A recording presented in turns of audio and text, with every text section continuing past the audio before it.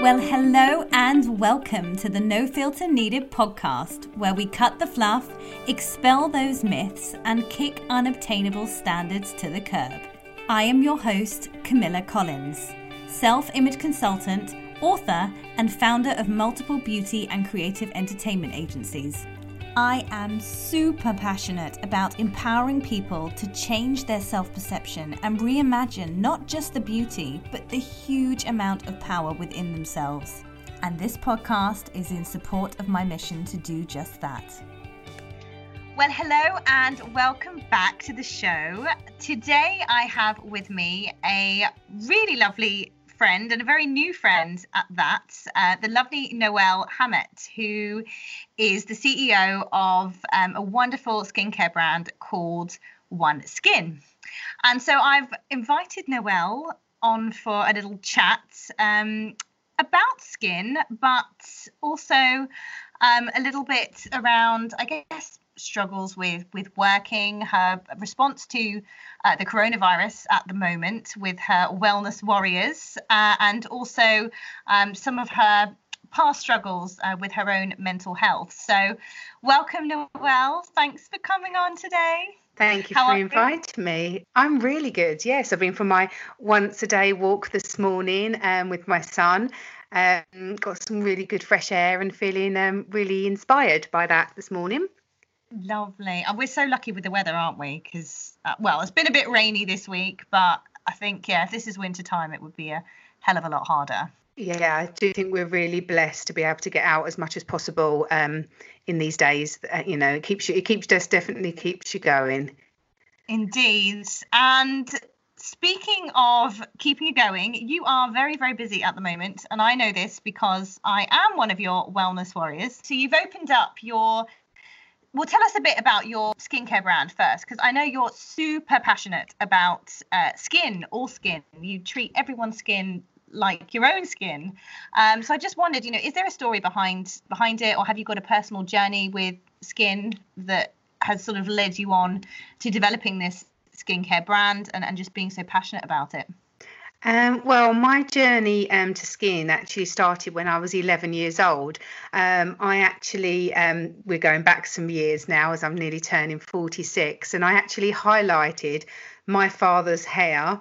I worked at a little hair salon at a weekend, but I always had in my mind that I wanted to be a beauty therapist, but didn't know enough about it.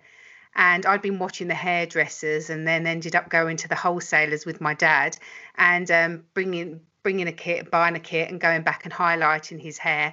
And I did a really good job and I loved looking after him. And he said, what would I like as a gift to say thank you? And I said, I'd like a facial. He said, okay then. So in those days, there was like no salons in the town. There was one in the main town near where we lived. So I went there and literally I had this treatment, and the whole time my little toes were wiggling with excitement, and I can literally picture it to this day. And I just knew the smells, just everything about it, the touch, how amazing I felt. But I just wanted to be this therapist. I have a real passion for the well-being aspect of skincare. So, your skin is a representation of your lifestyle. So if you've got a particularly busy, stressed lifestyle full of maybe not so great nutrition choices, or we're out a lot in the environment or smoking, there's so many different factors that I look at when I'm looking at someone's skin. So I've treated people for their well-being, their skin, for 30 years and gained, so much knowledge of what actually works and what doesn't. And I just got so much more, passionate about skin formulations, like product formulations, and why they would make a difference, and what was just marketing and what actually really did work. And there's a lot of difference, there's a lot of brands out there, and I started feeling a little bit disillusioned with my industry because it was very fancy packaging, nice smells. But when you look to the formulations, I was kind of a bit like, well, what's actually in there that's really delivering the results that they are saying they're delivering? So I was kind of adamant, I ended up selling my spa, which I run for 14 years. 12 years ago, I sold it and went on a mission to find the best lab that could work alongside with my vision. And it's taken a long time. Like I said, it's 12 years journey. But together, we've created 26 really amazing products, and each of the products have a purpose. We don't launch something just because it's following a trend. It is because there's a need for the skin, and those needs come from my clients. I still treat to this day. Unfortunately, due to lockdown, I'm unable to treat my clients, but I'm reviewing their skin. They're sending me pictures. I'm doing FaceTime calls and keeping them on track. There were so many points in there, but firstly, absolutely does what's going on inside of us come out on the outside, and you can tell so much, can't you, about, I guess, how people appear on the outside, but certainly you must be able to get a real inkling into what's going on the inside just by looking at someone's skin, as you say, with stress and these things sort of coming out quite often in diseases, even in skin diseases, and not just tired looking skin. A lot of ailments sort of come, I think, from the inside and the way our mind is and how we're reacting and responding to stress.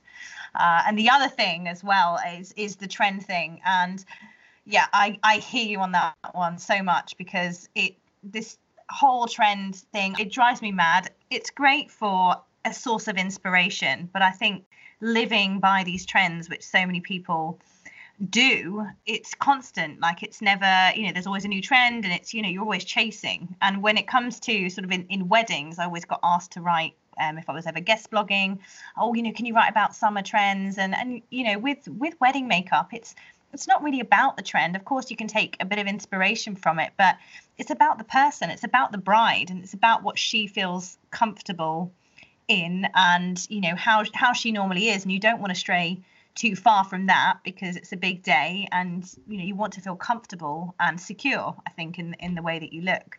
So yeah, I'm not a fan of the trends either. I'm with you on that. Let's talk a bit more about what's going on inside your Facebook group. So you had this group for OneSkin, which was your clients, and since lockdown sort of came on, you have opened it up to the masses, and you formed this team of wellness warriors. And so what's your mission with all of that? So the original plan was to bring them into my website, into blogs, launch a group of professionals that could help and advise my audience, so that it wasn't just about me talking about what we're putting on our skin. And obviously my knowledge is vast, because it's been my biggest passion, but I can't share an exercise techniques that will help stress reduction, and there was so much more I wanted to give, but I'm just one person. What if I could get more people that are passionate about what they do, that can link this jigsaw together? And so before Christmas, I was trying to put this together so that we could share out on my social media platform, so through my website and Instagram and Facebook. And then when we went into lockdown, literally instantly, it was like this little light came on. This is the time for the wellness warriors. I need them. My clients need them. People need them. So I literally, in the heartbeat, was like, I'm opening up my Facebook group, which was just for my private clients. So there was 60, 70 people in there. It's not a big group. I wasn't particularly active on there because I'm in the clinic room with them. They didn't need this much extra support because I see them on a very regular basis. But for people that then they couldn't come into the clinic and they wouldn't be on their own. And so I thought, well, I'm just going to invite them and their friends and anyone that wants to come and hear advice, because one of the things I've always been frustrated with is that I work one-to-one with someone, which I adore that. But by the time I've got all my knowledge and experience out to some one person, I thought if I could record that, then I could have helped 20 or 200 people and educated them in acne or eczema or menopausal skin, and I would have helped that many more people. But I'm only one person, so where can I have my voice? And I'm not just going to feel like this.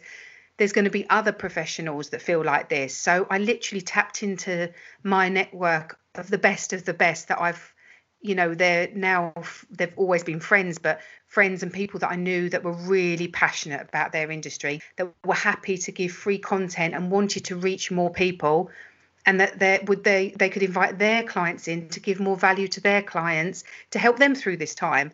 So it started, like I say, nearly 6 weeks ago. And the energy in the group and the feedback that I get, whether it's from the members or the wellness warriors themselves, we've got now 12 amazing professionals all sharing their heart, their true purpose and passion in this group for the love of it. And you can feel it. And we're on this journey together, and we're learning technology and all these, trying to go lives, and we're trying to interview each other. And I think that members are appreciating that part of the journey, not just the well-being. They're just being brought into our little kind of nest, as it were. And we're just being all natural and honest, and just thinking of how much we can share, and how we can help them. And it's working. And yeah, the spirit in the group is lovely, and it's growing every single day. So it's something, that I'm really enjoying for myself. It's a lot of hard work, more than you would probably imagine, but because I'm loving it, that passion is pushing me every day to go through barriers that, I wouldn't naturally be comfortable doing, coming live, even talking on this podcast, but it's becoming part of my everyday life, and I'm really enjoying it. So it's, and the team are, so they said, it's building confidence. And I think when the members see us building in confidence, we're inspiring them. It's not just about all the well-being advice. It's the fact that we're just real, and that nothing has to be perfect. And I think that's, social media makes you think everything's got to be perfect. And we're here showing you that actually we're just a bunch of ordinary people, women that just love what they do. And we're here sharing, even if we're looking barefaced and makeup free, and just as natural as that we can be. I'm chuckling to myself about, you've got your barefaced Sundays, and I went and posted my bare face on a Saturday. So I love that. I don't know what day of the week it is anymore. It's just great, the community that's building, around this time, and sort of people pulling together and really stepping outside of their comfort zones. And being a wellness warrior myself, and having, we've got our group WhatsApp, and I can see what's going on, and just seeing people feeling it's all brand new to them. They haven't been used to doing lives, and watching them sort of do more, and then, get comfortable with it. And I just think it's an excellent, hands-on learning and crash course in technology for all of us. But, we're all going to come out with, new skills. And I think just the new ways that we're communicating with one another, it's not necessarily having to buy any course online. It's just, doing something different to how we normally do really kind of breeds confidence.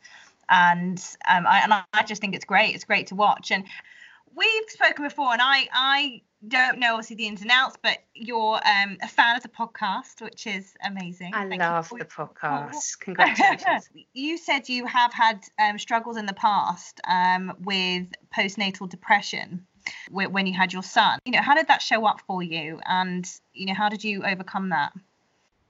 It came on actually really rapidly after childbirth.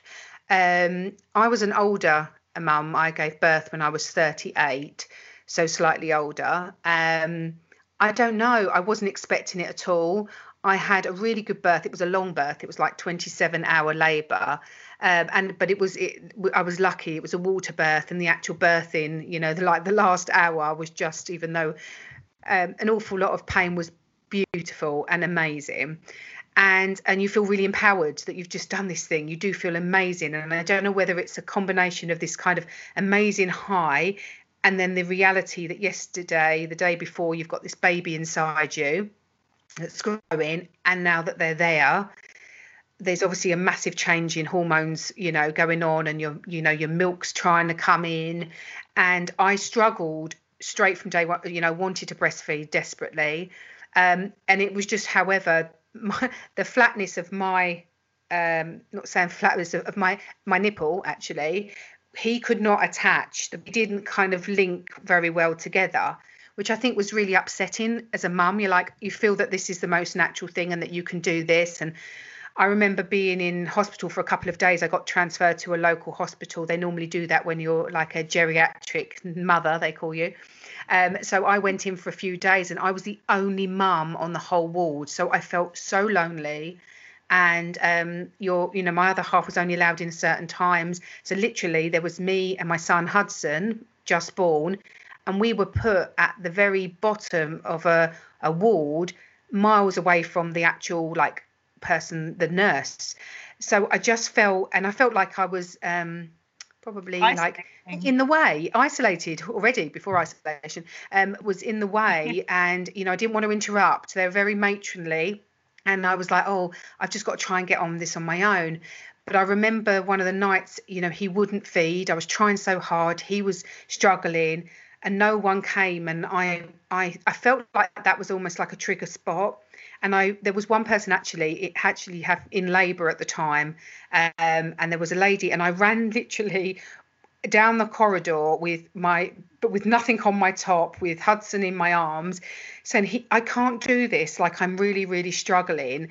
And I remember it was kind of made to feel like, pull yourself together, you know, you're a mother now and you're 38 years of age. And I just felt the expectation was like, it doesn't matter whether I'm a new mum and I'm young or old, I haven't got it any more sorted than anybody else. And I don't know whether I'm a perfectionist, I'm quite an obsessive person. I just wanted to do a good job. And I felt like I wasn't, and I didn't have my mum there to say, you need that, like you're doing good.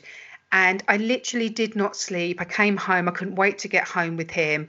But I didn't sleep for 10 days. Like literally, I was delirious. I had stopped. The doctors had said that I'd actually forgotten how to sleep because I was almost like I was on high alert. I was staring at him like all the time. And if he even wiggled, I was thinking he's going to cry. What's up? I become kind of very paranoid. And then I couldn't sleep. And I think the combination of not being able to breastfeed, not being able to sleep, being like, you know, is anything going to happen to this little precious bundle that you literally fell in love with, as you do. But I just literally went rapidly downhill. And I remember when I was actually then starting to try get like little tiny bits of sleep, literally kind of awakening, and my partner I'd have Hudson in a little crib next to me, like in his Moses basket, and Darren next to me. And I would literally try to put myself inside his body, which sounds really bizarre, but I can only describe it as I was so fearful.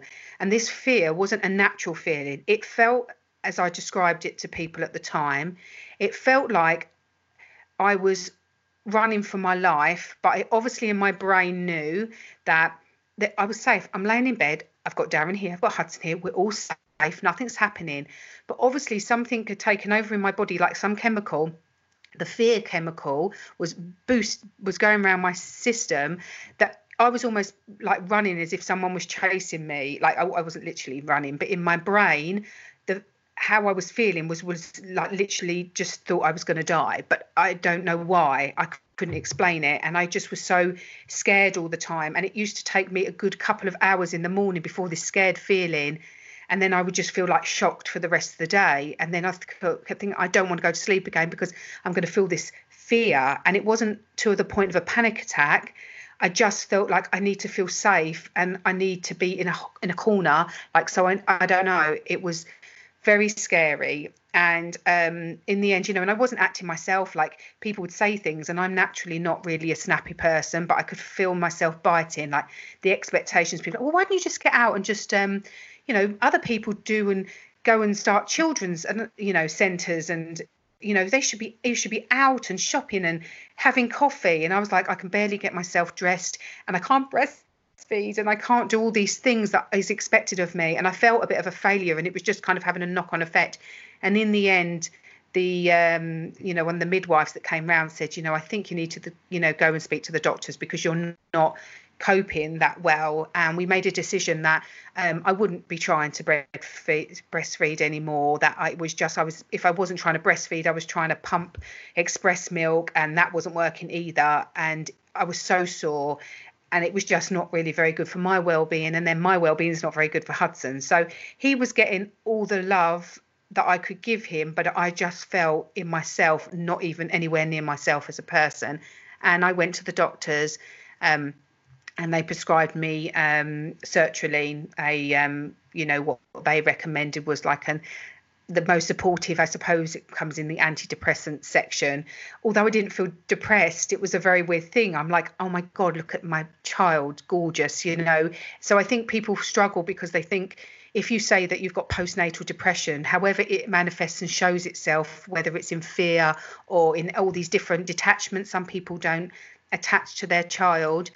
It shows in lots of different ways, and people feel really they can't talk about it because, you know, this is supposed to be joyous time. And yes, it is joyous, but actually your body has changed so much in such a small window. Some people can cope with it and other people can't. And I don't feel guilty for that. I feel sad if I think about how I felt at that time, because all you want to do is feel brilliant, and just have everything, you know, like I say, be able to do all the breastfeeding and sleeping and it wasn't that lovely feeling, but I got through it. You know, I got through it. It took time. Probably took, you know, I was still making them not myself probably for a good year, if I'm honest. And then, you know, things, you do move on, and obviously within a year, I think it was about 9 months, I was off of medication.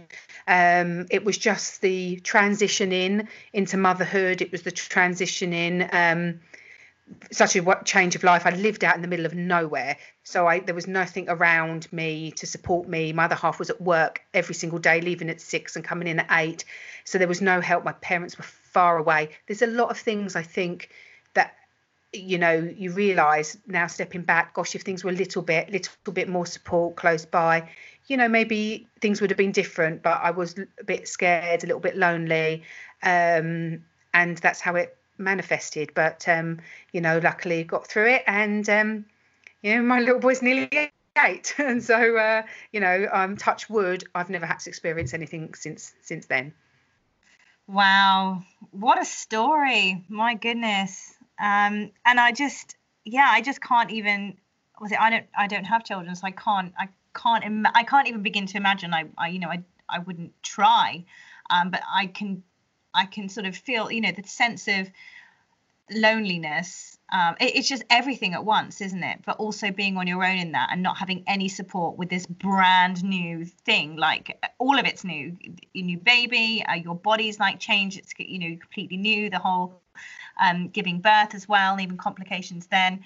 I can imagine it's very, very scary. And I think that much, I guess, shock and change and trauma at one time is going to have repercussions that are going to take a long time to sort of get over or process even, and learn how to deal with. Were they, you know, did you get given, was there any support afterwards from them, or was it something that you didn't really recognize until further down the line that you might have this postnatal depression? I think that when you go home, you are assigned like a midwife to come and check on you, but mainly they are coming to check that you're breastfeeding okay. And if that's the main focus at that period of time 8 years ago, I was lucky that, you know, that in the end they realised, you know, they looked at the shape of me, they checked out his little tongue. Now, his little tongue didn't have much stretch on it, and you have to latch on, and between the shape of my nipple and his mouth going together, they said, oh, actually we can see why that's not working. But by this time I'm literally raw, both sides.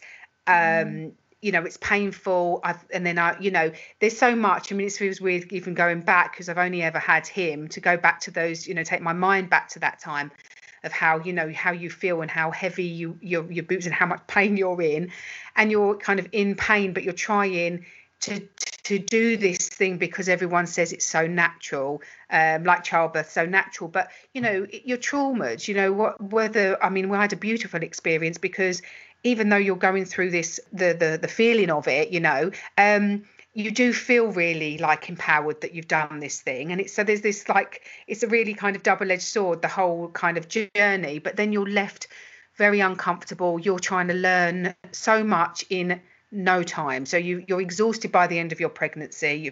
You're like desperate to have this child, but you've gone from being like, you know, 9-10 months of growth, being exhausted, then, you know, however many hours of labor, and, you know, not loads of complications for everybody, but there's issues throughout, I think, most people's childbirth time, and then you don't get any time to recover. And it's not that because you're not supposed to have time to recover. You're now a mother, and I think you're thinking, but I was literally not exhausted from the birth. You just the whole experience, I think. And I think there needs to be a bit more support. Or it's hard. It's one of those things. My other half, self-employed. I was as well. He was literally. We came home on Monday at lunchtime, and the very next morning he's at work. There's no. I think it's paternity, isn't it? No, for men for men, unless you're employed. We had no opportunity for him to be. He was come on the Friday. He was there on the Friday before the birth, back to work on the Tuesday. So literally 2 days, and not even 24 hours at home with me to settle me. And then suddenly I'm literally in this field almost on my own, thinking, now what do I do? And people just want to leave you to it, don't they? They're like, oh, let them settle.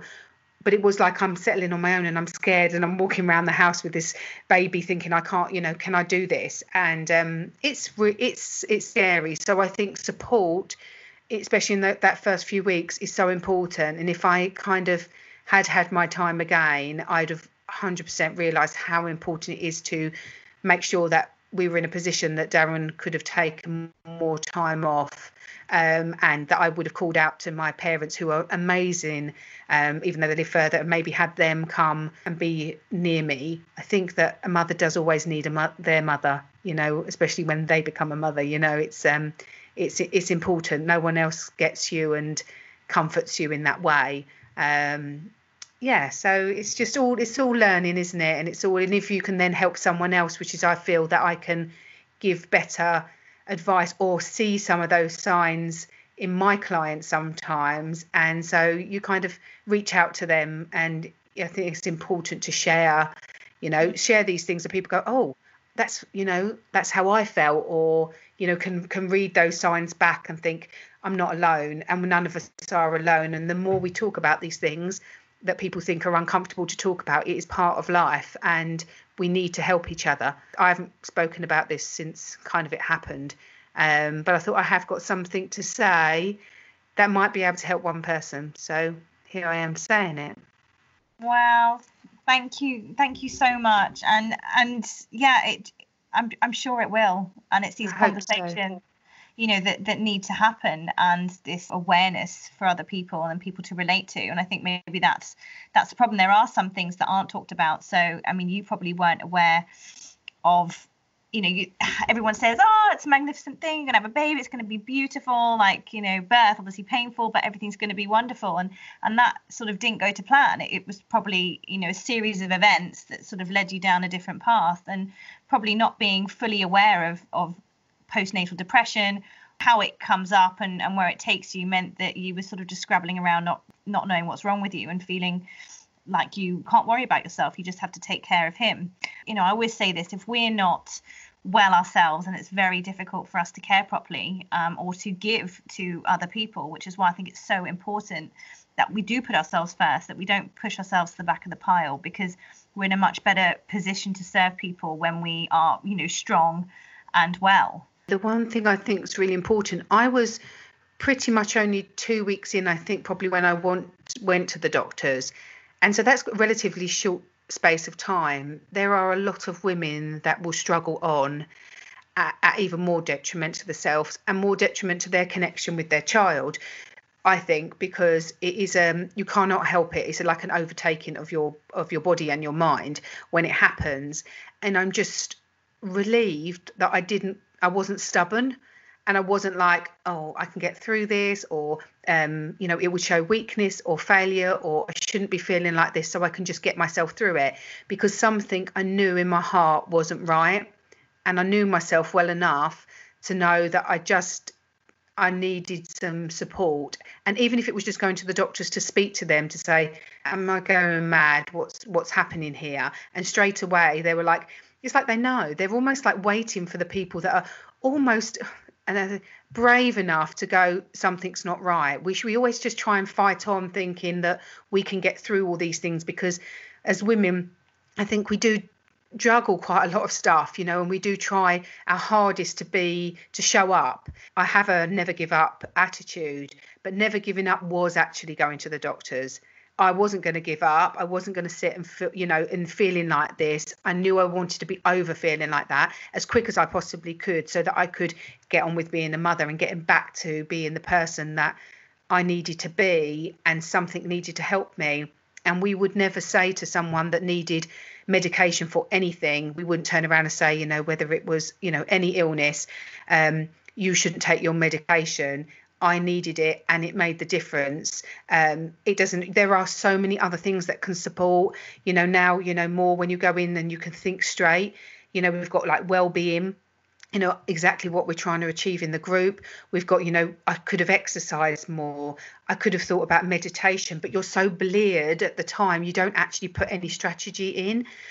So maybe that's just a thought that we can be looking at in the group as well, how we can put a support guide through to people. I don't know. Yeah, I think just talking as much as possible. I think it's the action, keeping things inside of your head or not talking about them or not acting on them or doing something, I think just leads you to a crazy place, especially when you're on your own. And I think conversations, even just one conversation might help someone, but it might take, for instance, in your group, someone to be watching for a very long time before they feel comfortable enough to join in or reach out or participate. And I think that's when you can help people. And I think talking and things like this podcast is amazing. The things that you've been covering, just so helpful to people to listen in and say, oh, that just sounds like me, or, oh, I thought that was normal, or whatever it is, that they're not alone. And, the more that we talk, the more people we can help, and technically more people we can save, because people, mental health is such a massive big subject. In the group, it is our actual mental health week next week, and I know you'll be getting involved. It's a really important message to be speaking. Maybe we'll share this podcast in there. I'm happy to do that if you would like to. Always share. I think you've covered everything. I hope so. It's been amazing to have you on, and I think this is the perfect place to leave the conversation for today, but I'm sure we'll be having more, and certainly next week in the group. So thank you so much for being for going there, and for being really open and honest and sharing all of it. It's just, it was really, really interesting to hear, and you're a very inspiring lady. Thank you, and so are you, my lovely. Yeah. So the group's obviously open to everybody, and we're obviously encouraging people to go in. So how can people find the Wellness Warriors at work and the OneSkin group? What's the address? So you would go into OneSkin at Home. If you search groups and put OneSkin at Home, you will find us there, and that's on Facebook. And we are coming out, we're leading into my website, which is oneskinforlife.com. We've got all the skincare, all my products there for, all different skin programs in there, but we're also growing our blog area and our Wellness Warrior area literally as we speak. So keep checking in on that, because there'll be more information over the next coming weeks. We're going to be, reaching out into Instagram and sharing some more content out that direction. And, getting involved with things like this, the podcast with you. And there's more things.